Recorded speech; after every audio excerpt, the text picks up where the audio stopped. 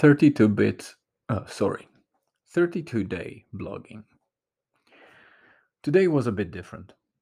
No walk for me this evening, or in fact, no walk at all, unless you count my rest intervals in today's 5K run. Yes, finally, I tested my legs on 5K distance, and because I came to like intervals, I tested also a new scheme. 2 times 5 times 2.5 times 0.5, which translates to 2 minutes of walk, 5 minutes of jogging, then 2.5 minutes walk again, followed by 30 seconds sprint like fast run. I did 3 cycles like that and cooled down with short 2.5 minute jog and the rest walking. It felt good. In parallel, my wife did her walk slash jog along the beach, and we synced perfectly in the end, close to the entrance to the car park. And then we grabbed the towel, dressed up for cold water dip, and marched towards incoming high tide. The ocean was so calm today, and temperature of air so pleasant that we couldn't resist going into the cold waters of Donegal Bay. I felt amazing afterwards. In fact, I didn't even feel cold at all. It was so lovely outside.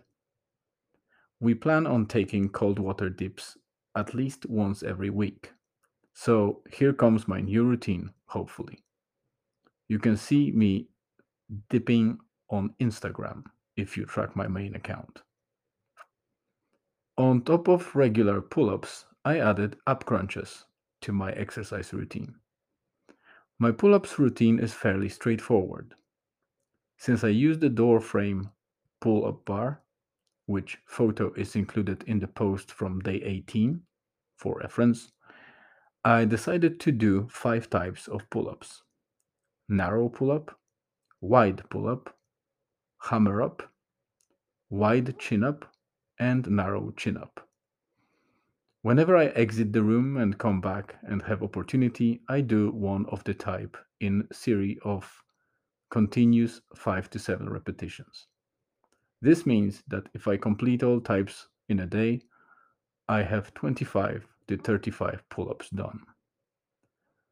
Yesterday I added extra set of 12 ab crunches after each pull-up series. So whenever I have opportunity and do any of the type, immediately after I drop on the floor and do my set of ab crunches. If I complete 5 sets of pull-ups, it accounts for 60 ab crunches in a day, which, if you didn't do any for a while, is a great start and healthy addition for the core.